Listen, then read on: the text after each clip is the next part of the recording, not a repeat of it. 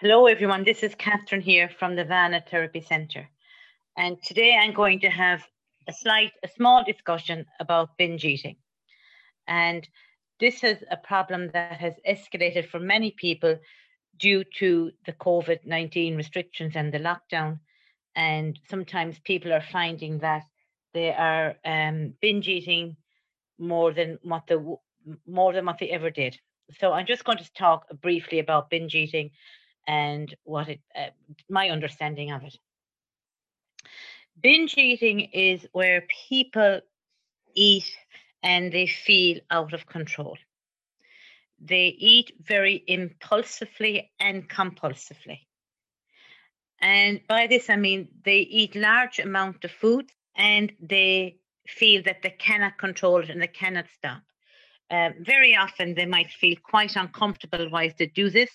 And it's not about they always love the food. Sometimes they would have said to me that indeed they don't even taste it. They just cram a lot of food into their mouth. So that is how I would describe binge eating. And one of the very many characteristics of binge eating is speed. It's done very quickly. The person would often say they're not even tasting this food. They're shoving it down their mouth. They're cramming the food into their mouth. So they're eating at a very fast speed. Emotional eating, and very often emotional eating is another form of binge eating or another term used for binge eating where people begin to eat on their emotions. Not negative emotions either.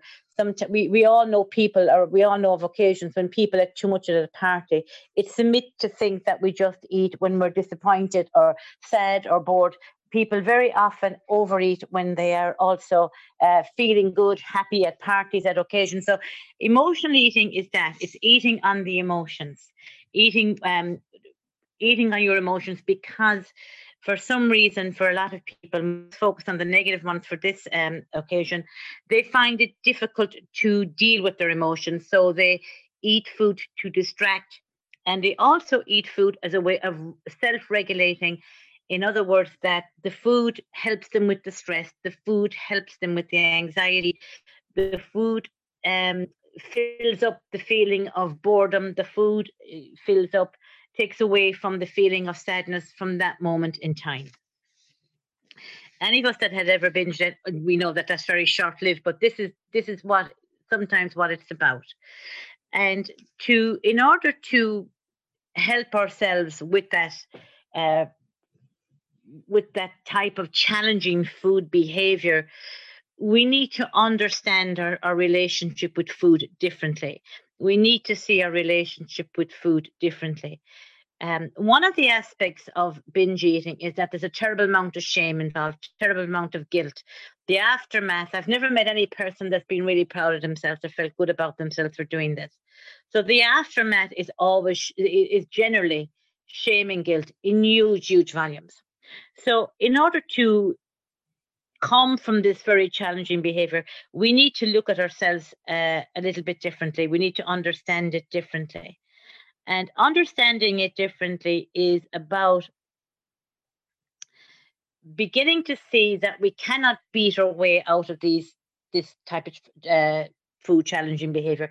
We can't beat ourselves up. We can't destroy ourselves, telling ourselves how much of a failure we are, how awful, how terrible we are as people. That's not going to work. And we can't boot camp our way out of it either.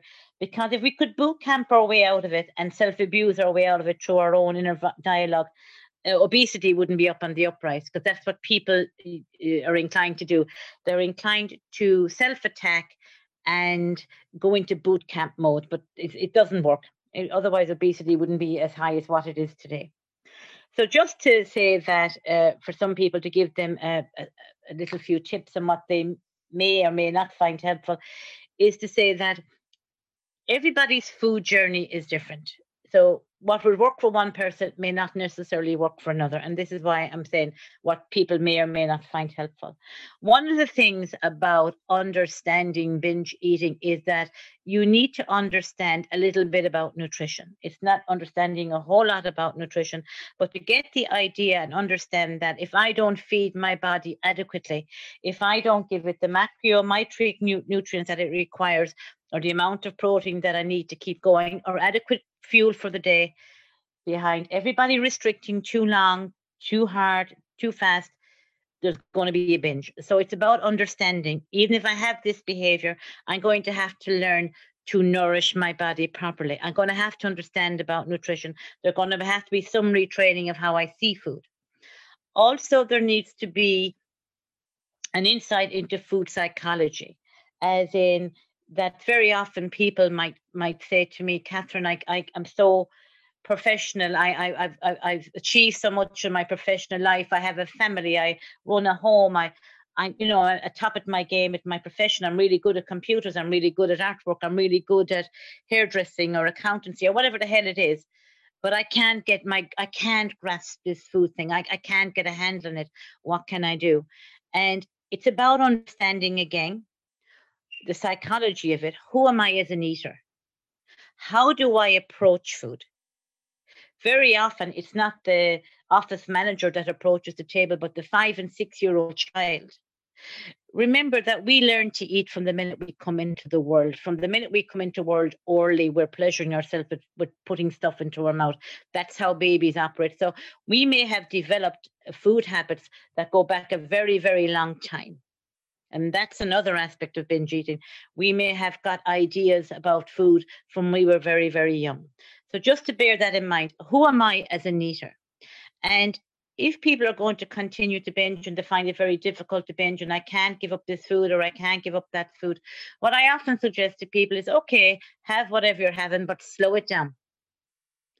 Slow it down and see what happens. Just slow down. Another tip that I find very helpful for binge eating is that when I suggest to people that you would eat as if you were a person. Now, I don't mean that you have to eat constantly as if in view of people, but as if somebody was there watching you. Would you eat different? Would you approach your food differently? Would you come to the table different if you were in view of people? So to bear that in mind. So these are the tips that I normally work with. And that if you're going to binge eat, a very helpful tip might be that I now make up a whole pot of broth, have it on standby. At least if I'm going to binge, it's on something nutritious.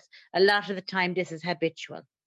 So to sum it up tonight, what I'm saying basically is that when we're binge eating, very often we are using the food to medicate, self-medicate from difficult emotions, medicate from maybe different life experiences, whatever's going on for us. And, if you're going to go to food to help you with difficult life situations or difficult emotions, food does not have the power to do that. And you are putting yourself on the hamster's wheel. And by this, I would say, any time that you are bored or disappointed or hurt in a relationship and you turn to food, you are going to be going around in circles, because food cannot heal you from a broken heart. Food cannot heal you from betrayal. Food cannot alleviate your boredom. Only you can do that. So they're the type of ideas that I work with, and I hope these tips were helpful. And above all else, if you can learn to be gentle and supportive with yourself through the lockdown. And thank you very much, and bye for now.